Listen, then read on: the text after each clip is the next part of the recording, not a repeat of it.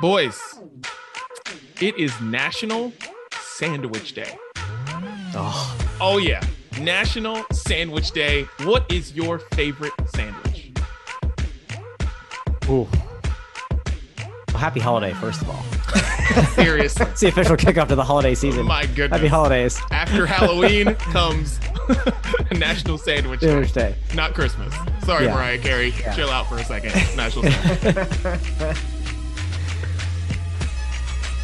I think there's a lot of I always run into this situation where I don't know where sandwiches start and end because there's so much debate about like what things are or are not a sandwich. Okay, you're not going to say hot dog. That's dumb. No, I'm not going to say hot dog, but like are burgers sandwiches because they're between two pieces of bread? No, it's not a sandwich. Okay. It's not. Anything that doesn't have its own category on the menu.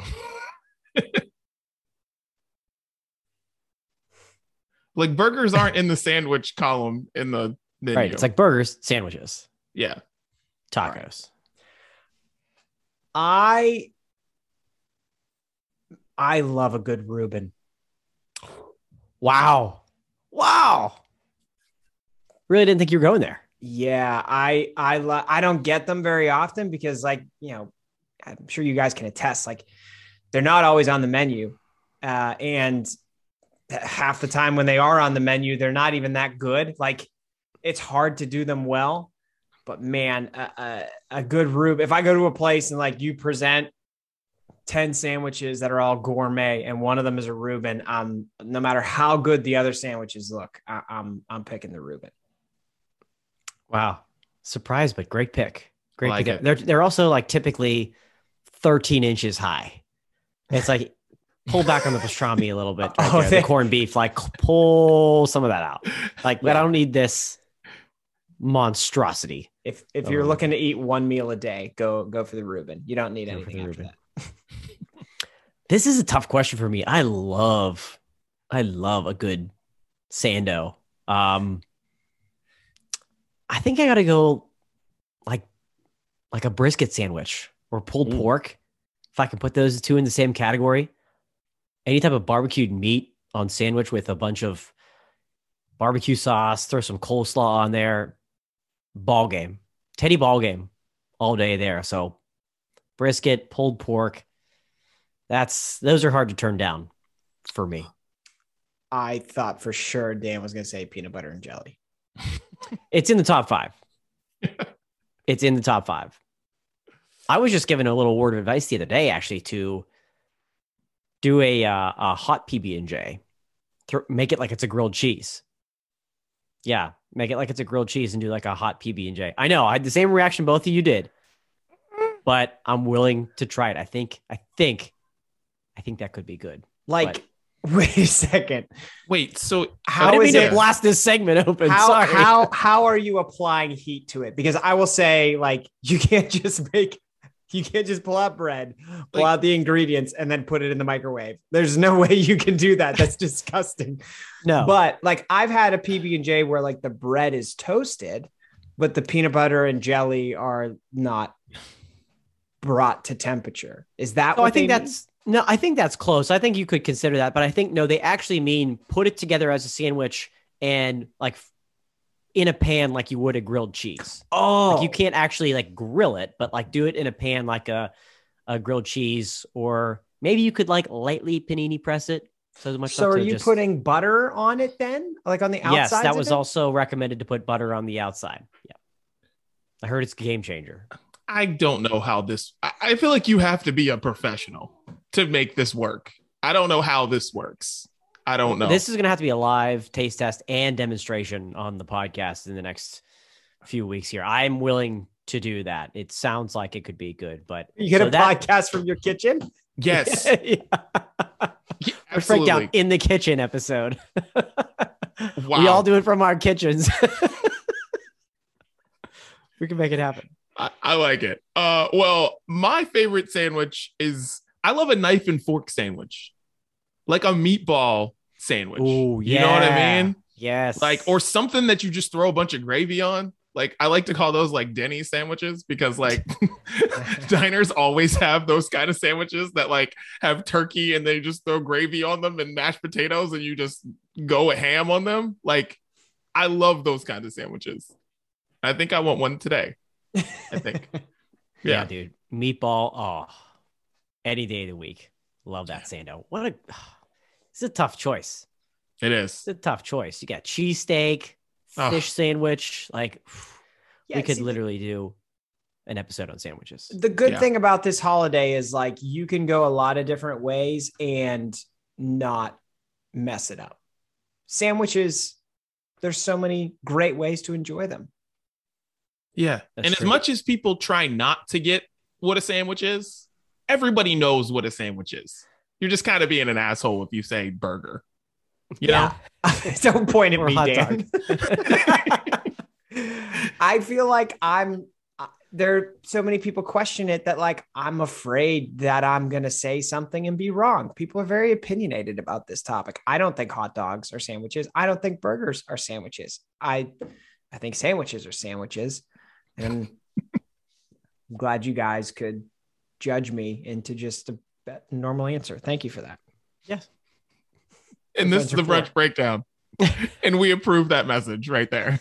Sandwiches are just sandwiches.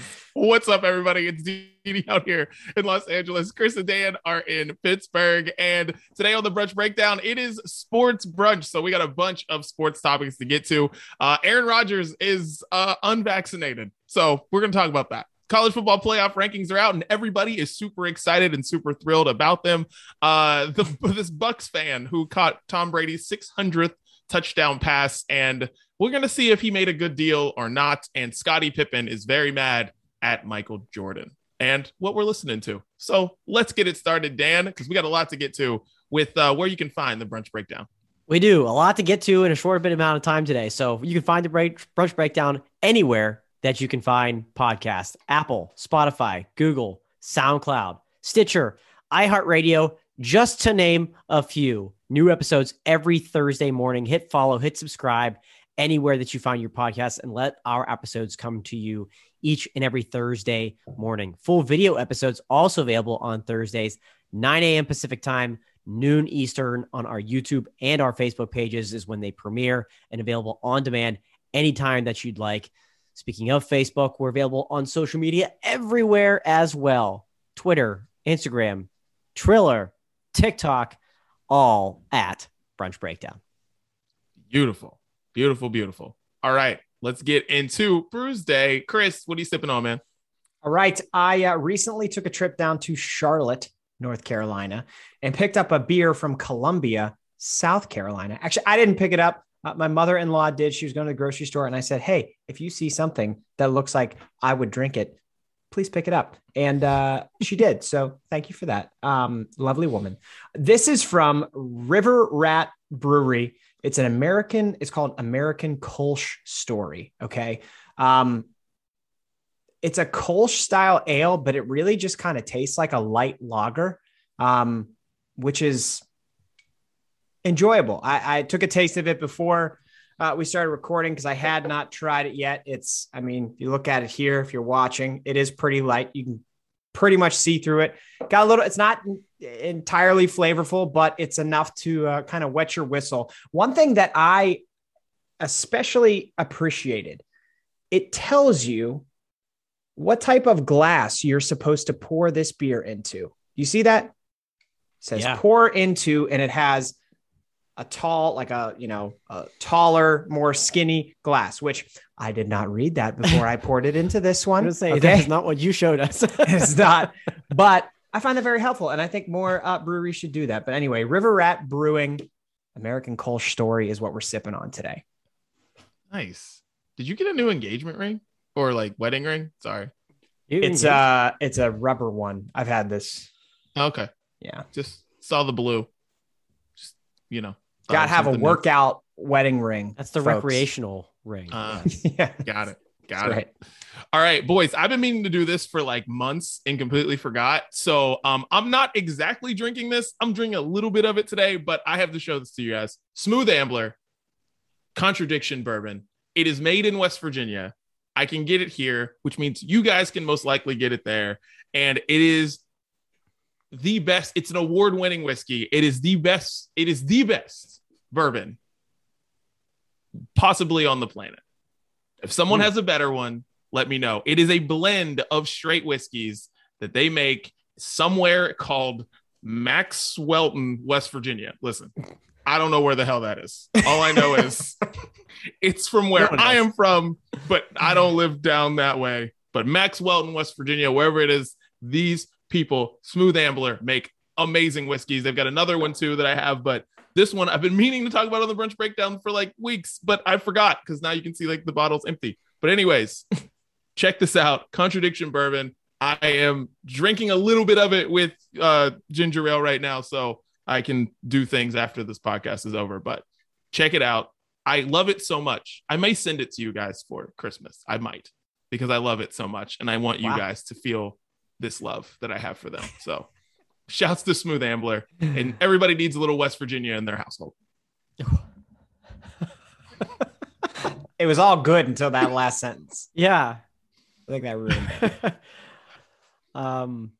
Interesting. Okay. Well, like Didi, I'm going to kind of bend the Brews Day rule a little bit. And for me, this is like almost borderline offensive. And I know this is like way outside of who I am for Brews Day. However, had a little bit of extra of this left over from the weekend and needed to find some reason to get rid of it.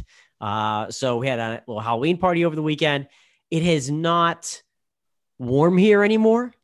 And I don't like that. It's cold. It's cold inside and it's cold outside. And I really don't like that at all. So a little spiced hot cider action going along all weekend. A little spiced rum in there.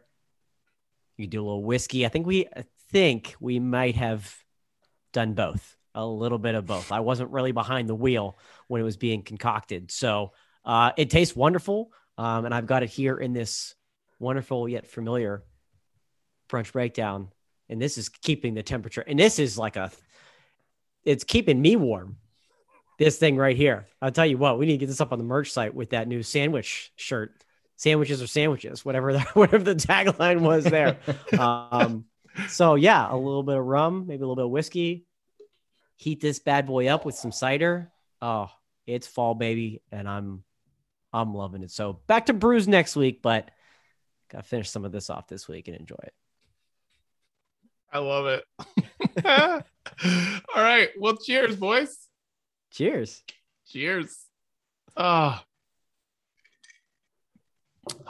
Beautiful. Ooh. Time for get it off our chests. I'm gonna get started, guys. I want to shout out. You should always shout out your friends when they do amazing things. Chris Gates, chrisgatesfitness.com. Amazing. I am very proud of you, but have to get this off my chest. I don't want to see you in your bed on Instagram. I just don't. I don't want to see you in your bed on Instagram. There's so many ways you can do things to promote your brand that is doing so successful. I don't want to see you in your bed. Best friends don't need to see other best friends in their bed, and I don't want to see it. And I just don't want you to do that anymore. I saw that post, and I'm like, I personally don't want to see Chris Gates in his bed. That's it. Get off my chest. Well, for probably the 95% of people listening who have not seen that post, because my Instagram following is not very large. I was just reading a book, man. What do you got against reading in bed? No, read on your couch. I don't want to see you in your own bed. Time. I want to see you in your bed. Nope. Don't need to be where the magic happens. I don't need to know. You guys are very active in there. Just letting you know. I don't need to be in there. I don't need to be there. It's hard. I tell you what, like the amount of real talk, the amount of articles that once you get into this business for like 3, 4, 5 years that you write that are kind of about the same thing, you know, like I pretty much say the same thing on social media, just in different ways every single day. And you just run out of pictures that you can take. And I've already taken, the sad thing is I've already taken sleep pictures. And so I was like, what else do I do? Katie, take a picture of me reading this book. I don't know. Like, there's nothing else I could do. If anybody has suggestions, I'll take Dee Dee's as my first photography suggestion, but you just run out of ideas. It's another t-shirt. I don't want to see you in your bed. That's a wonderful, wonderful t-shirt. Maybe you got to get like a sponsorship from IKEA or something. And then we could like let it slide. Like you're promoting the bed, you're promoting the business, a little bit of here and there. Then you just don't have to look like Mr. Brady, just reading a little light reading before bedtime. There was also another thing that you did on Chris Gates Fitness, but I'll get to that and what we're listening to. Oh, so, wow. It's a big episode for you, Chris. Big episode. I'm worried. No, you can't bookend the episode with criticisms of Chris. Now I got to wait the next 30, 40 minutes. You know what he did? This one isn't a criticism.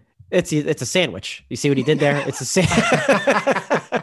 You're just the bread. But normally, no. Normally it's a compliment sandwich. That's like a strategy. Dee Dee's is a criticism sandwich. Nobody wants that sandwich. That's not what National Sandwich Day is about. That's not, this is not in the spirit of the holiday. I don't,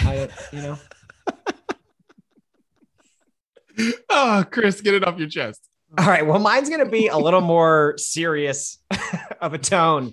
But since this is sports brunch, like, do you guys see the stuff that was in the news about that wide receiver from the Raiders, DUI, and like now he's been released and the lady died and everything? Like, just as real quick, I'm not going to take up too much time with this, but like PSA people, there is literally no reason for anybody in our society to drive drunk ever.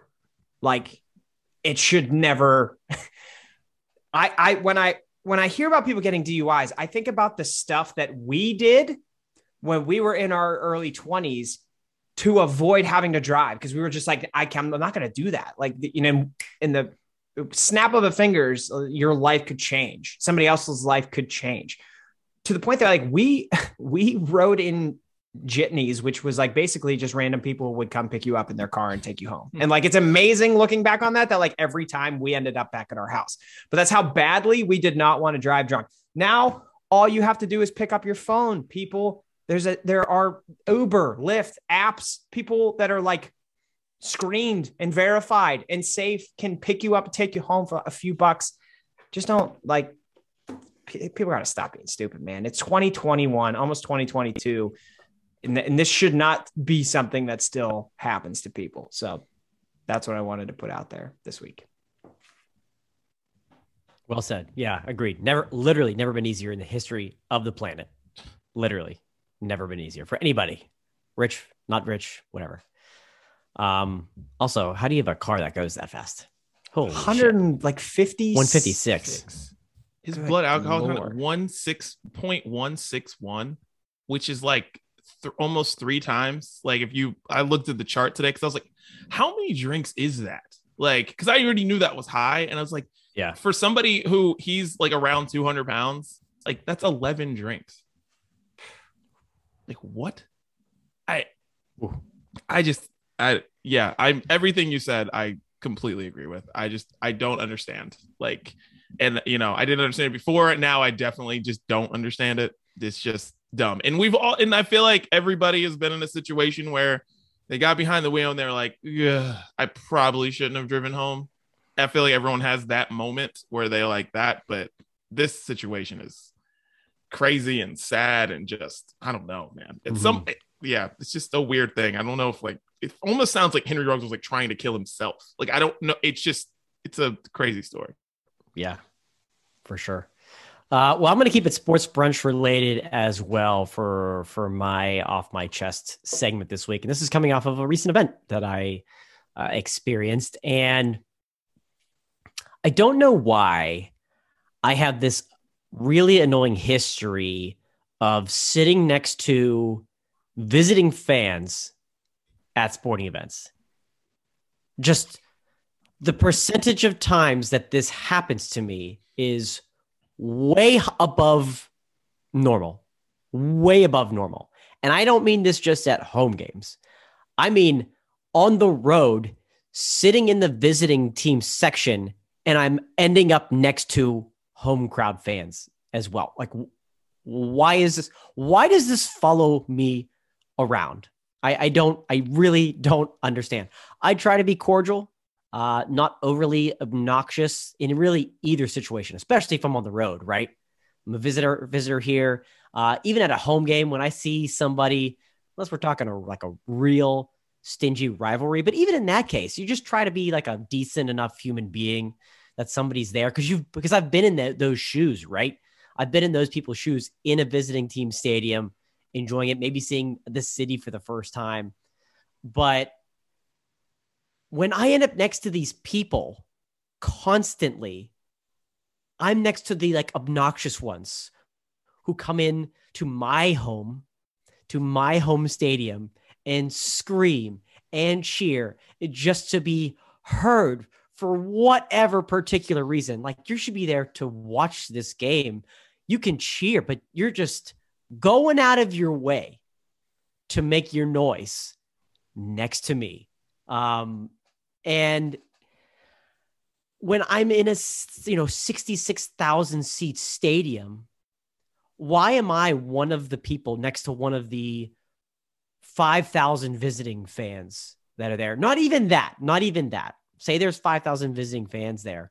Maybe 1,000 of those are the obnoxious ones. So the odds are even less that it's not just the visiting fans, but it's the ones that are just so over the top. And again, same thing when I go on the road to a stadium. Hey, when we're visiting fans, we're all together, right? No, wait a minute. Why am I next to these people? Why am I in the end? Why am I on the end of this section to when it bleeds over? Again, try to be nice. Don't really get it in return. And I'm kind of sick of it. I'm kind of over it by now that this thing just follows me around, and I don't know why. I really don't know why. All right, let me jump in.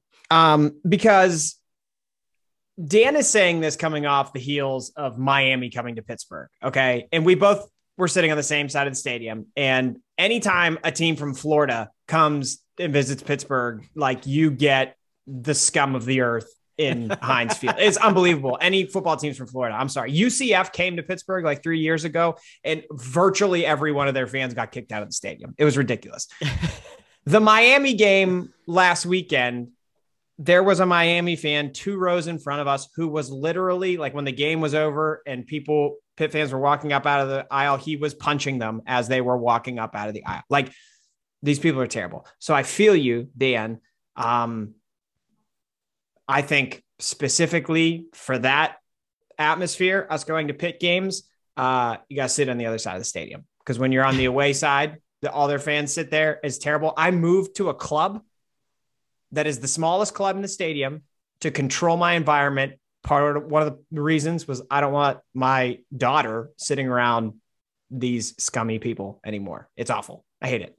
And that's the thing. I sit in the club for the same reason that, like, visiting people aren't coming in here and paying this game day price to sit in the club. The same thing happened a week prior with the Clemson game, though. It's 2 weeks in a row. And that's not the only time this season that you're right. With Miami fan, it's like, that's basically the percentage of their fan base is all like that. But it even happened with Clemson fans who were genuinely nice. And we had a nice time down there when we were the visiting team. So I think you're right. I'm going to the other side of the stadium because you stand up and you see when the other team scores. We're just surrounded by these degenerates on the other side of the stadium. There's none of that. But Penguin games, Steeler games, I mean, it's just a bad. I don't like why. Doesn't it suck like that people can get any ticket they want now? Yeah, yes. Dude, I think about that when I watch like NFL games. Like, there's like 10,000 visiting fans in every stadium for every NFL game. And like, when we were kids, there were none of them. Mm-mm. None of them were there. It's too easy. It's so much harder for them to be able to do that, right? Yeah. They had to like actually scalp a ticket or like buy a ticket. And for some of those games, you couldn't even do that as a visitor. So it's become so much easier now for them to get any ticket anywhere in a stadium. It's really annoying. Because it used to be a big deal. Like I remember like when my dad would get like Steeler tickets from somebody at work or like whatever team, whatever, they would make a point. They're like, no, I want to give this to somebody who's going to sit in my section and be appropriate. You know what I mean? I want somebody, you know what I mean? Like I go to every game, but I can't go this week because my kids graduate or whatever, you know? And they were like, yeah, but we sit with these people and like, we want everybody to get along and all that stuff. Right. But now it's hard to do that when you can go on StubHub and sell your tickets for way more than you were going to sell them to Danny Dudley.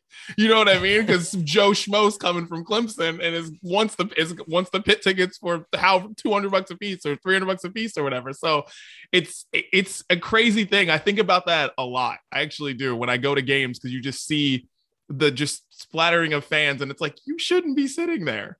Like you shouldn't there shouldn't be that one West Virginia fan in the middle in the sea of Oklahoma people. Like you shouldn't be there. Like that's dangerous. Like you shouldn't be there. You know, it makes for fun pictures that the AP puts up, but like that's not a good situation for anybody, you know? Right. And now that's why like there's literally every football game there's video after the game of like people punching each other because you shouldn't have been sitting there. That person shouldn't be there. Right.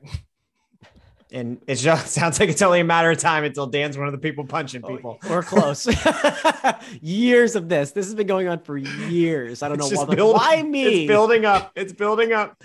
Dan, there's still 2 more home games. I gotta watch out for you. You gotta be careful.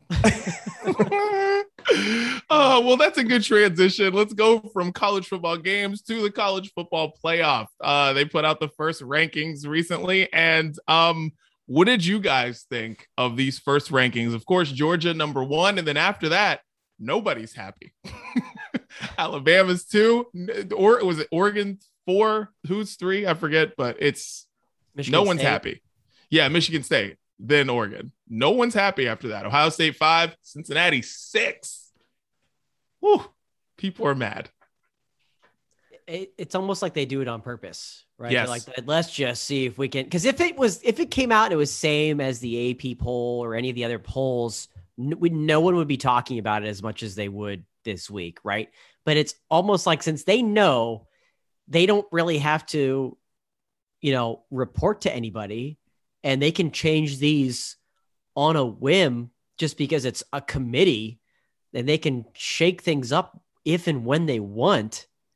That it's almost like they said, let's throw this one out there, get everybody all fired up, and get people talking. I'm going to disagree with one thing you said, Dan. They do report to somebody or something, and that thing is ESPN, which controls literally everything about college football. And the college football playoff, at the end of the day, was created to be a really valuable television show. And that's what we get. That is what we get, because we had like 7 or 8 weeks of people talking about how Cincinnati did everything it possibly could. It's in the best position of any group of 5 team to end up in the top 4 to start the playoff rankings. It's going to happen this year.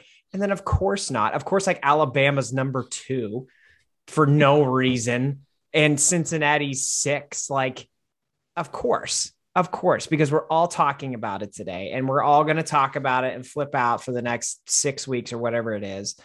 And at the end of the day, you're going to see the same teams in there. The same teams are going to be in there because, I hate to break it to you, Alabama is going to bring a lot more eyeballs and a lot more dollars than Cincinnati. It just does. So if they have to choose between teams, they're not dumb. They have a huge network, kind of they have to answer. If the network's like, why did you put Cincinnati and Boise State in there over Alabama and Michigan State or something?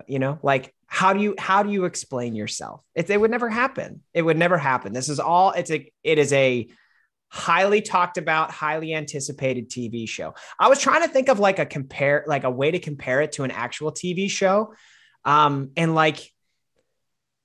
I don't know. Imagine if This Is Us, they were like, yeah, we're going to put that on at 2:30 on Tuesdays. What would the network executives say? That's like saying one loss Alabama's not in the play. It's never going to happen. It's never going to happen. You know, like they're not stupid. So it's a good TV show. It's very much so like all reality shows, whether it's a competition reality show or just a reality show where people are just doing stuff and people watch them just sell houses or whatever. They keep the villains on purpose, whether it's a competition or not. You have to have the villain. And this year, it's like Cincinnati is the villain. And that's what gets everybody going. Why do you have them at 6? Is the same thing as people saying, why is she keeping him on the show? Or why is he keeping her on the show? She's awful. You have to do that because if you just put Cincinnati in the top 4 already, then it's kind of like boring. You have to keep the drama going with Cincinnati. It's like, oh, Michigan State loses. Cincinnati moves up to 5. Oh, Oklahoma keeps winning. They jump Cincinnati, and Cincinnati just sits there in 5-6, moving back and forth. And then if they stay undefeated, I think they'll get in there. It's just they're not going to give it. They're not going to give people that satisfaction. Like the committee is like, no, we want you to hate us because it's more fun to watch Joey Galloway on TV crying than it is anything else. So yeah, and you know the committee we all know the schedules moving forward, so they put these teams in a ranking at the beginning because they know these teams have to play, so we have the potential for this team to hop this team or this team to lose and go down, which would cause these teams to move up. And I feel like they already know right now. They already know what the Final Four is going to be, and that's why they position these teams this way, which is lame, but it's also, we all tune in on Tuesday night to hear Reese Davis list these names. Even Reese Davis laughed when he said Alabama was number 2. He laughed out loud when he said that. So they even recognize that it's kind of ridiculous. Yeah, I think they foresee Alabama's going to potentially lose to Georgia again. And if they do that, we can't move them up from 5 or 6 in. There's no other way for them to get back in. So at least there's a chance that they fall, but can still remain in the top 4. So they put them as high as they possibly could. They're going to lose again. How can we keep them in? And then with Cincinnati, it's going to be much easier to move them in than it would be if they keep winning. You can't move them out. I had to be much harder for Cincinnati to keep winning and then be like, you know what? We thought about this some more. I know Alabama just lost to Georgia again. We think it's Alabama over Cincinnati. Wait a minute, we were in the whole time. So I think they do. I think they're thinking all that thing through. They're like, okay, there's a chance for Cincinnati to move themselves in. There's a chance for Alabama to stay in there. Schools like Wake Forest at 9, BYU at 15. DD, no offense. Unfortunately, Notre Dame at 10. After their recent history in the college football playoff, they ain't getting in either. I think there are some schools that are just we're just happy to be in the room. But ultimately, yes, they're going to have the big 4 at the end of the day are going to want to drive. Do we miss the BCS already? Yes. I can't believe I'm even thinking about that. The big thing with Notre Dame is as long as they stay in the top 8, they're going to be in a New Year's 6 game. So that's why Notre Dame is they're staying. They're going to be right there and they're going to be easy. Just those final rankings, as long as they're in the top 8, cool. They don't deserve to be in any college football playoff. The thing that I found to be funny was I think Oklahoma is other than Georgia's most impressive team in the country ever since they switched quarterbacks, because I don't know what they were doing at the beginning of the year. They could barely score points, and then they're losing 28-0 to Texas, and then switch quarterbacks, and then it's holy shit. But yeah, they have them at 9, I think, and it's and if Oklahoma goes undefeated, they're gonna be in there. So if there's anybody who's gonna make Cincinnati the team, Cincinnati's undefeated, they're gonna be sitting out there the outside looking in. It seems like Oklahoma that are just that they know, the committee knows that they put them there for a reason to make this somewhat dramatic. But it's if they run the slate in the Big 12 and just go through, they're going to be in there, whether it's 4 or 3 or whatever, they're gonna be there. So yeah, since the team Cincinnati should be worried about is Oklahoma more than anything, because they're just going to blow up everything. Yeah. And they know, I don't think anybody on that committee realistically thinks Michigan State or Oregon are going to be in the top 4 at the end of the season. At the very least, Michigan State would have to end up playing Ohio State, right? Or are they in the same division? No, they're in the same division. It's like Ohio State ends the season. It's like Michigan State, Michigan. I think those are the last 2 games. That's right. So they have to play each other. Mm-hmm. And Oregon has kind of like looked like trash, to be honest with you.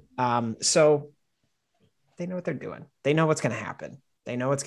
But hey, Pitt's ranked and Penn State isn't. So let's go. Great job, committee. Great job. They've done a great job. I tell you what, the last 5 teams in the top 25, they earned it. They really earned it. And I think all those fan bases should be proud. Right. No, I think what you were speaking on there earlier, Chris, is right, that the committee knows that the final 4, the top 4 that they put out this week is not who it's going to be at the end. I think it's only happened once, where the first week that they put out 4 rankings finished the same 4, maybe in a different order, but the same 4 teams. And that was last year. That only happened once. And I don't think they want that happening. They want shifting, not just within those 4, but the teams 5, 6, the Oklahomas, exactly, making some noise, making some movement. Michigan will beat Ohio State for the first time in like a decade and a half and really throw things off this year. And then Michigan State will play Ohio State. I can't wait. Good stuff. That would be fun if they all just like beat each other. They're just going to beat each other. And then you're like, all right, figure it out. To be honest, that's what Cincinnati needs to happen to get in the playoff. They need the round robin tournament they have going in the Big Ten for them all to beat each other. Right. That's what they need. I kind of feel like the part of the reason the playoff is in place is because, like, remember that 2007 season? I know, like, Didi, you don't want to talk about this, but the 2007 season, like, every number 1 or number 2 team lost. And like the national champion, I think, was LSU, who had 2 losses. Like, that season was, everybody says it was the most chaotic season of all time. But like, realistically speaking, West Virginia, despite the fact that they lost to Pitt, probably would have won the national championship if there was a playoff, right? Like, you could have gotten more of those teams in there. So despite the fact that like some chaotic situation happened at the end of the year, you would still have the right teams in the playoff, right? So like, that chaos situation that we're talking about is kind of why this was put into place. I would love to see chaos happen again. I'm rooting for it because, hey, Pitt's only 21 spots away, baby. 21 spots away. You got to get in that top 4. Thanks for bringing up 2007. Thanks, guys. I said, I'm sorry. I said, I'm sorry. I know. We have to talk about it, Didi. There are important moments in our country's history that sometimes we need to talk about. That's one of them. God damn it. I hate you so much, man. This sucks. You always bring it up. You just always bring it up. I said nothing about Miami, like, we're not doing a countdown of the best bars in Miami today. Like, we're not doing anything. Like, no, I could. Pitt's got better nightlife. Look it up. Yeah, that's right. We may have lost, but we're ranked higher on rent.com's list of best nightlife Miami. The list we all hate, by the way. All of a sudden, it seems a little bit more legitimate. Very legitimate now. Endorsed by the Brunch Breakdown. God. Oh, well, I can't wait to talk about the college football playoff more in the next sports brunch, but we got to get to Aaron Rodgers, the Kyrie Irving of the NFL. Aaron Rodgers is out for this week's game against the Chiefs, and which shocked everyone because it was like, wait, he's out already? So that means so you do the work. You're like, wait, he's unvaxxed. And then it comes out that he had his own immunization done when he told people he was people thought he was vaxxed, but he wasn't. He was like, no, I did my own treatment. Yeah.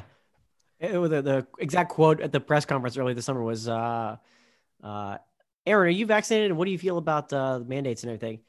Yeah, I've been immunized. Somebody should have said, excuse me, quick follow-up.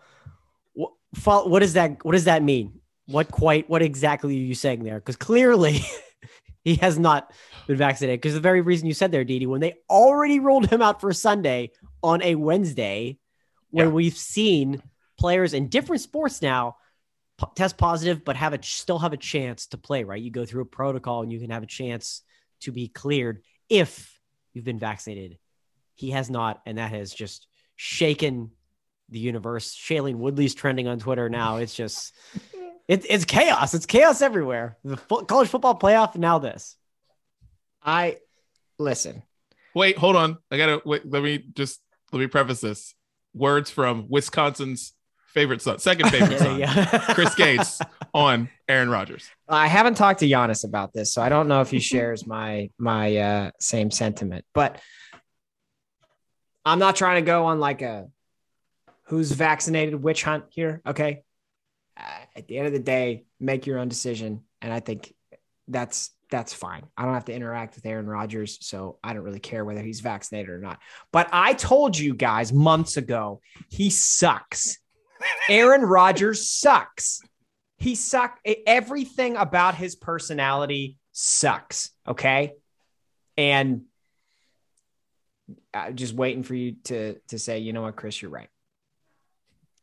I'll say this. I've defended Aaron Rodgers on record on this podcast in life. I am a fan of him. I do really enjoy watching him play.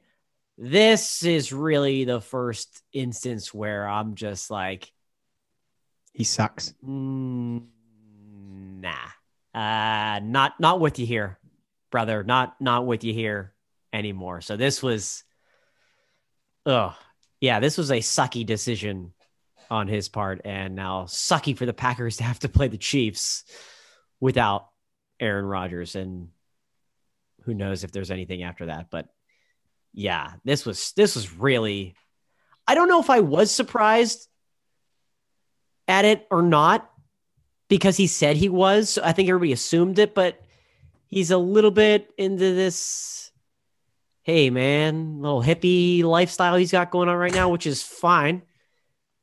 Totally fine. Shanti, everything. So it's all good, but you're better than this. I wonder, as we're talking through this, like he said, I'm immunized. Yeah, I'm immunized. And like football people don't know that we're not defining words. Okay. We're not intellectual like that. But I wonder if the people at Jeopardy asked him the same question. And he was like, yeah, I'm immunized. And they were like, this guy's full of shit. You're not going to be the host. Sorry, Aaron. Yeah, we know what that means. Based on the way that Jeopardy was being run behind the scenes, as we found out, they might have known. That's true.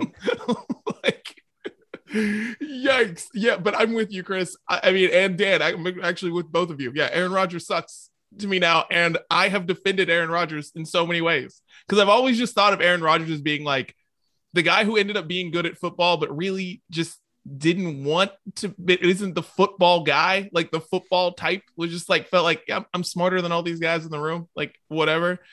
And now I'm just like, you're just Kyrie Irving. You're Kyrie Irving. Yeah.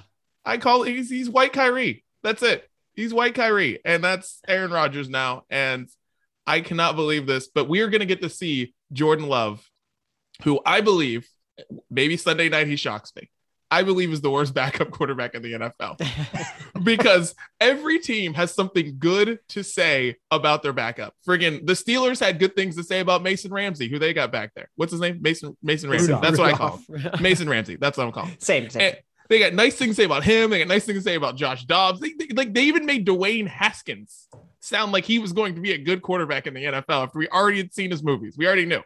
Like, think about it. How much Case Keenum. People were saying that Case Keenum should have played last week over Baker Mayfield and the Browns would have won. And I'm like, guys. Like, what are you doing? We've not heard one good thing about Jordan Love. I cannot wait to see him on Sunday, because the Packers did him no favors about anything good. They said nothing good about him, and we thought Aaron Rodgers was even kind of play this season. And what's even better is that as of right now, Aaron Rodgers is going to miss one game, right? He's not injured. Okay. He tested positive for COVID. The Packers flew in Blake Bortles today. I'm not joking. They flew him in today. Yes. So again, to your point about Jordan Love, yeah, I think there's some concern there. That's like, I didn't know that. I didn't know that either. And there's like different like facets of life or different things you could be doing, different like niches where it's like, if this thing happens, things are really bad. And in football circles, If you have to fly in Blake Bortles, that is bad. That is bad news. Bad news. If you paid for his flight, especially not like, hey, why don't you get in the plane and come up here? We'll see how you are. Like, we're sending down the charter. We need you to pack right away. We have one game to worry about. Yeah. That just means they called everybody. Like they hit up Phillip Rivers and they were just like, yo, you doing anything? Right. They're like, what about Cam Newton? Like, yeah. Like, Cam, get your hat. Let's go play football. Yeah. Cam, who's now vaccinated, by the way. Right. Doesn't mean you don't need to know the playoff. You're playing one game, maybe two. You know, like I said, this is an injury thing where they need to be worried about things long-term because no one's even ever heard of the third string quarterback for the Packers ever. You can look up his name. You won't know him either or what school he went to or anything. It's not that situation. Okay. He's missing a game or two and give Blake a call. See how that works out. Sunday night's going to be a fascinating game. Honestly, I can't wait. Well, let's get into our next topic, guys. Scottie Pippen did not like The Last Dance. We all like The Last Dance. Scottie Pippen did not. He has a book coming out called Unguarded, and he talks about The Last Dance in it. And he's got more of an interview coming out with GQ soon too, which I can't wait to hear, where he says that Michael Jordan couldn't have been more condescending to the Bulls if he tried. Did you guys check out Scottie's comments? He sounds very bitter. Very bitter. Yeah. Dude, so you answered my primary question, which I did not know. I heard that this came out. I saw it on TV while I was working out today. My first question for you guys was going to be, is Scottie selling something? Like, is something coming up where Scottie is trying to make a payday? And turns out the answer is yes. And this is actually from the book. This is an excerpt from the book. Yes. Okay. Because this stuff doesn't come out for no reason. You know, like this stuff always comes out like 2 weeks in advance of a book release or something. Yeah. The excerpt is interesting on the GQ. Yeah. I'm interested to see more. I mean, not interested enough to buy the book, but to read more about it there. I think there were rumblings after it had came out. Scottie had done some interviews and stuff like that, that he wasn't super thrilled with how it was all presented, but now it's really pulling back the curtain, talking about how Michael got word that Scottie was unhappy with The Last Dance and like texted him. He's like, I never hear from Mike. Texted him like, hey man, you know, heard you're upset about the doc, would love to talk. And Scottie, like, it's pretty bad when you like, obviously most people do this, you know, purposely wait to text somebody back after a certain amount of time. But when you say that in your book and Mike's going to find out you waited an hour and a half to text him back, it's like, who's condescending now there, Scottie? But I think this all comes down to one thing. There's no surprise here, right? We all watched The Last Dance and it was amazing. But if it was called something else, if this was like the GOAT, Michael Jordan's journey with the Bulls in the 90s, then maybe Scottie doesn't pick up a pen and start writing a book about how mad he is about it just because of the way that he's portrayed. You know what I mean? Obviously, people knew Mike was directing. It was like basically directing this thing behind the scenes. He's the one that had to give the okay on the footage and everything like that. So if anybody knows anything about Michael Jordan, Scottie Pippen knows Michael Jordan is about Michael Jordan and always has been and always will be. So that shouldn't have been a surprise. But if it was presented differently, like this is a document about Michael Jordan and the Bulls, he may have been mad, but I don't think he would have been, you know, in the mood to pick up a pen and write about how he was portrayed and the rest of his teammates were portrayed so poorly in this documentary. Wait, is Scottie's book entirely about the documentary? No, I think he just wrote a whole chapter about it. Okay. I was gonna say like Mike had a docu-series and now Scottie turned that into his own book. Like, okay, I understand. No, just a portion, just a heavy enough portion of the book. Well, what is the rest of the book about? What do we need? What is Scotty writing about? What do we need to know from Scotty? Is it just like his take on the 90s Bulls? Dude, that's the thing. I don't know. And you know what's funny about it? I felt like I got enough from Scotty in The Last Dance. Like, we learned about he got a whole episode. Yeah. We learned about his upbringing. We learned that like he was malnourished as a kid. I found all that stuff to be fascinating. Like, he didn't go to like until he got to college, he wasn't getting like 3 meals a day. And then that's the reason why he went from like little pipsqueak to all of a sudden 6'9" Scottie Pippen, just because he was like eating. I found that stuff to be fascinating. And then like how he fit in with the Bulls and whatever, and the contract stuff, I thought it was cool. I don't need a Scotty book because of The Last Dance. I think there's too many athlete books. I think I think there's too many books. Like I heard like Jeremy Roenick who's buying Jeremy Roenick's book? Like, whose book were you reading in bed? It was not an Jeremy athlete Roenick's. It was not an athlete book. I promise you, it was not an athlete book. Maybe you should buy Scotty's. Jeremy Roenick has a book. Yeah, and like Keith Jones has a book. Like, who's reading these books? Who's reading a Jeremy Roenick book? Oh, he can't even speak English, let alone write. Like, yeah, there are too many athlete books and just too many books. That's what I say. Just too many books. Just books. Yeah. Stick to. But it's funny because, like, you know, when you grow up and, you know, now we have so much media and we have so many things now, it's like you grow up, you think like Michael and Scotty are like friends, but obviously they were just work friends. Like, that was it. They were not homies. Like, they were work friends.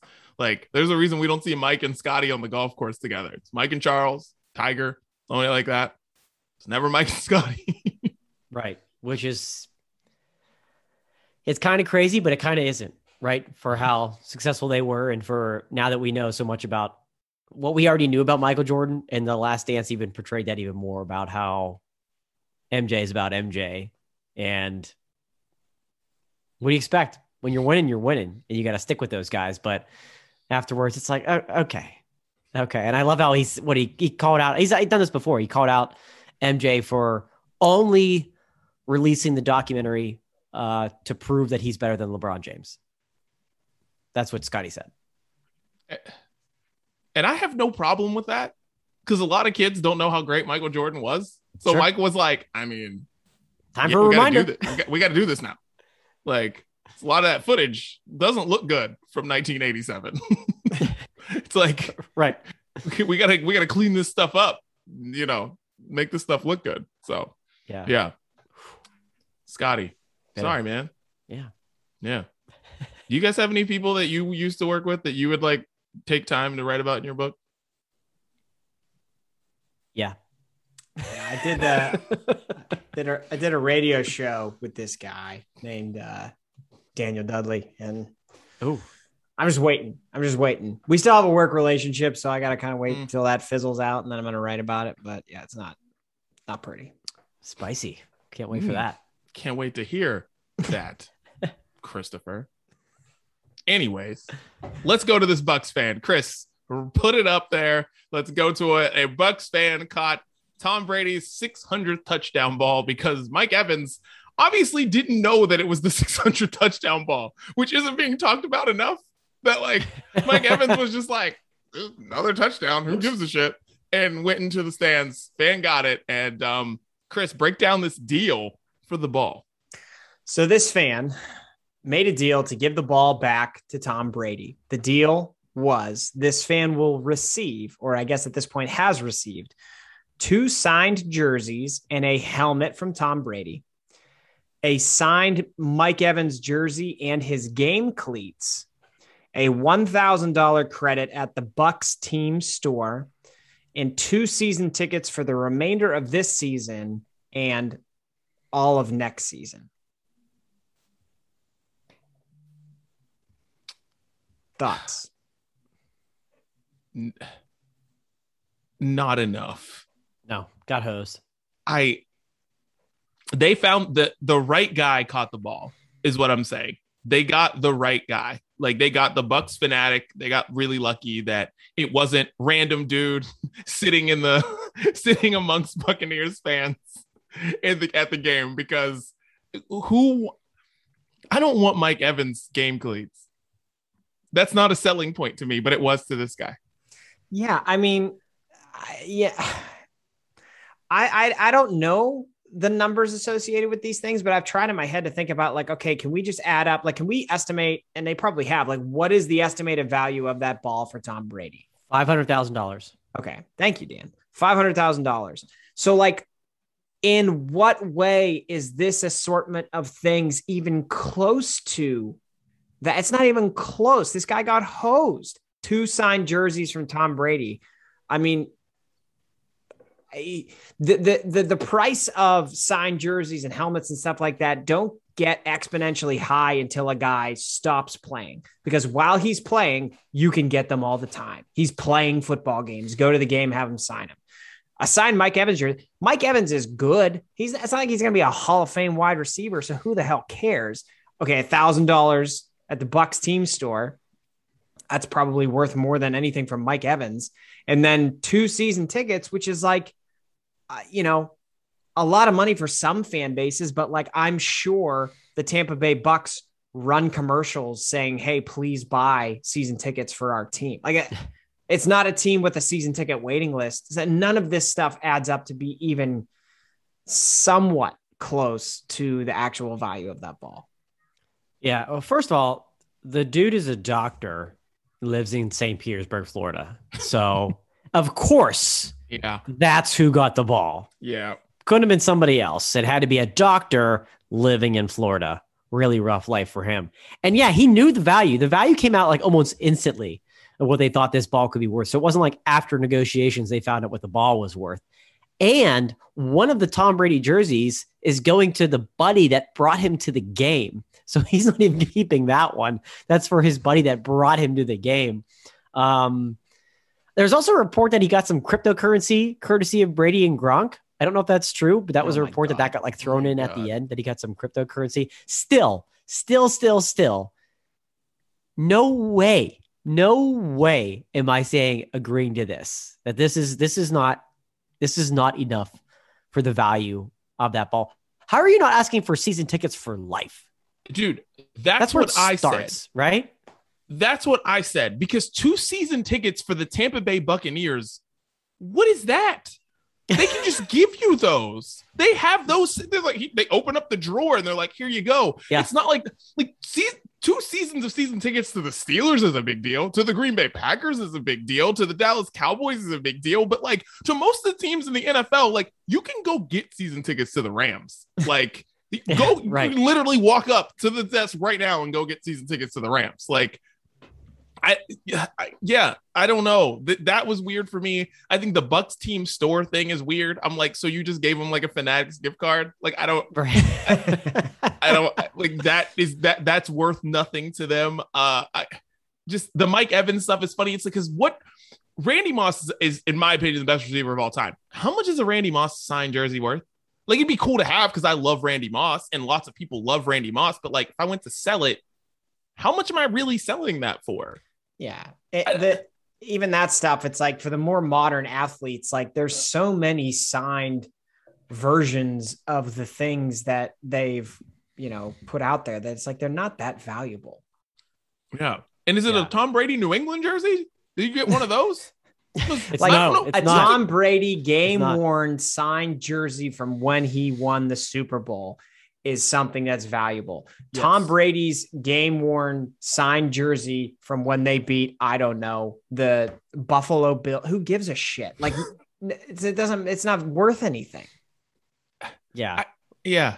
Like, I'm asking for sideline passes for either forever or for 5 seasons or for at least a couple of seasons, if not the season tickets for life. What else are you guys asking for? Maybe dinner with Tom? Like, dude, I want to have dinner with Tom Brady, and then I will give him the ball after dessert. That's the deal. Like, I want to hang out with I don't know. Like, there's a night out with Gronk. A night out with Gronk is in the deal. Yeah. Gronk pays for everything. A night out with Gronk. I'm afraid of that. That's scary. It's like, I want something to go on vacation. I want you to send me somewhere. Also, like, I want Super Bowl tickets for the next 5 years. How Like, about a box for the next time the Super Bowl is hosted in Tampa? That'd be dope.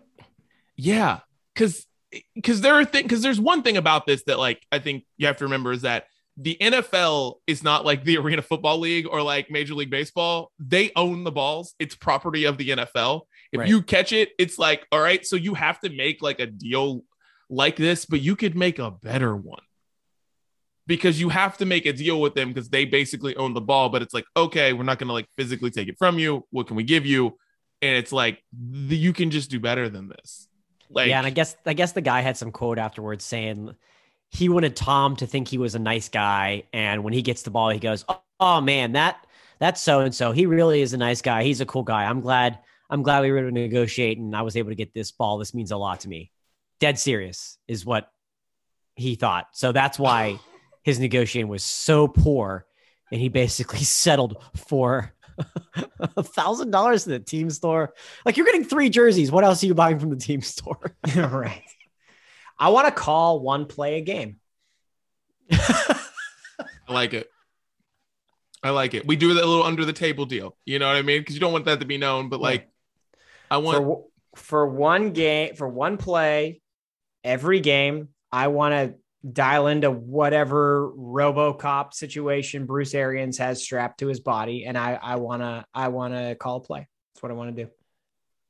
I want to be like honorary captain at every game for the rest of my life with access to the locker room. I'm a special guest at training camp where I will have dinner with Tom every night and we'll enjoy avocado ice cream together. And Tom will tell me about how nice I am. That's great. How you negotiate. Yes. I need, and I don't need just seats. I need club seats. Like, I need like the nicest club in the stadium for the rest of my life. And then when I die, these tickets go over to my children. Like, I need tickets for the Bucks forever because it is not hard to get tickets for the Tampa Bay Buccaneers. I don't care. It's like, this is basically like saying, oh man, you got season tickets to the Jacksonville Jaguars. What? Yeah. Literally, the only difference between the Jaguars and the Bucks is that one team's got Tom Brady, the other doesn't, and they're not going to have Tom Brady forever. They might not have Tom Brady after this season. You have no idea. Like, God, man, that guy got hosed. Fail. But I guess Tom may like him. What a nice guy. What a nice guy that guy is. Dummy. All right, what we're listening to, let's get into it. Chris, what are you listening to, man? All right, my first one this week, new band that I listen to they're called For the Win. They have a song called What You See Is What You Get. This band sounds similar to a band I've put on the playlist before called Settle Your Scores. So if at any point you enjoyed that band, you'll probably enjoy this band called For the Win. Nice. Dan. Cool. I'll go quick. I know we're short on time. So Benny, my girl, Benny, she's back. She was my artist of the year last year. Everything she put out was gold. I love it. She had her first solo release in a while. Just came out this past week called Doesn't Matter. And it's an interesting song because a lot of artists, I think in quarantine in the past year and a half, found a lot of time to be able to write music because they were stuck inside. They couldn't tour, right? They had a lot of emotion from that. And she had a hard time with all of it. This track's kind of a nod to that, nod to her feelings on mental health and things like that. So a lot of meaning, a lot of depth. I think a lot of people can relate to, but I love it. Benny's back. Doesn't matter. Of course. Benny's back and it doesn't matter, but that's also the song. Macklemore is back with another song, and him and Ryan Lewis are back together for the first time since the Humongous album.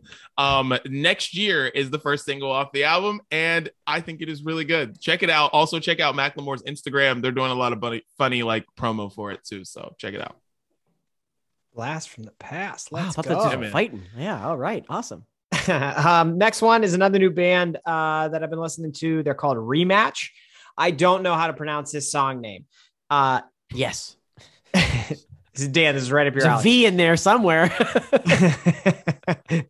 It is UWU. I don't know. if you're supposed to say the letters or if it's like ooh woo. I don't know.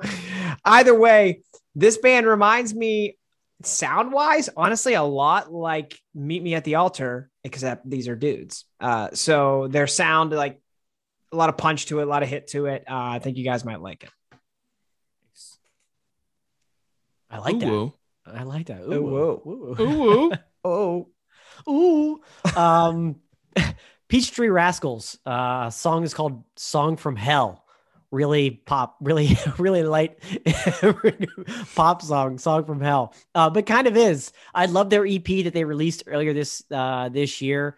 So it's an indie pop track, and this is a genre mashing group. I featured them before, and you can hear a lot of different influence in their music, not only within a song, but from song to song. The only bad thing about this is that it wasn't released in June because it's like an amazing summer song, but I love it. Peachtree Rascals, Song from Hell. I love that band. Yeah. All right. So Clean Bandit put out I guess it's a remix or a recreation of Whitney Houston's How Will I Know, right? Which is a perfect song. And they put some different things behind it, and I don't know if it's needed. And the lead singer from Clean Bandit sings, I don't know. All I know is this. Whitney Houston, How Will I Know? Not the Clean Bandit version. Putting that on the playlist. Because I don't know why they did this. If you want to listen to the Clean Bandit version, go for it. But just listen to Whitney Houston, How Will I Know? That song's perfect. I like that. My last song is a throwback. The band RX Bandits. Ska band. It's important to get ska on this playlist every once in a while, and we'll do it for 2 weeks in a row here because I had it on there last week. But RX Bandits were on the Drive Thru Records label back in the day, early 2000s. They were one of the first ska bands I ever listened to. Their song Analog Boy, it just ended up in my shuffle, and I still love that song. Haven't listened to it in forever. It's really, really, really good. Their music kind of went in a totally different direction after that one album they put out on Drive Thru Records, but it was a great album. I love this song, so we'll throw it on the playlist this week. Last for me, well, we found out last week that Mary-Kate and Ashley Olsen's best hits are not on Spotify or any streaming service. So what the hell is going on there? So we had to go with the karaoke version of Brother for Sale. So since we can't keep throwing their hits on the playlist, I'll give you something new.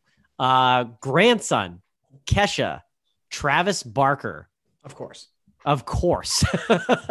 Right? And if you know anything about Grandson's sound, you wouldn't necessarily expect a collaboration with Kesha. The Travis Barker one makes sense. They've teamed up before, but Kesha, but wow, does this work? The harmonies and the chorus are amazing. I love it. And yes, of course, Travis Barker is behind all of it. So the track is called Drop Dead from Grandson, Kesha, Travis Barker. Travis Barker. What a year this guy's having. What a year. That Brunchy, he's got it. There's almost nothing he just got to sit at home. He'll be fine. He'll win that Brunchy. And speaking of Kesha, she's on Brunchy's preview of my worst song of 2021. I don't even know if that I don't know if you guys knew this was a category, but it's a category. It is now. Yeah, it is now. Worst song of 2021. She's on it. She's on a version of that song. Tease. Chris, back to ChrisGatesFitness.com. All your fitness needs and your fitness coaching, ChrisGatesFitness.com. You said in a video, you were like, you have two, did you say 2 tips or did you say you have 2 something? 2 options. 2 options. Okay. Well, I took that as meaning 2 reasons, and it made me think of Trey Songz 2 reasons. And I was like, wow. I haven't heard that song in forever. And I was like freaking jamming to it while brushing my teeth a couple days ago. So yeah, thank you for 2 reasons by Trey Songz, putting that on the playlist. Hey man, I'm just here to help people. So right. I'm glad that could help people. There you go. Well, that is the brunch breakdown. That's sports brunch. And we are out of here because it's like late on the East Coast. So peace out.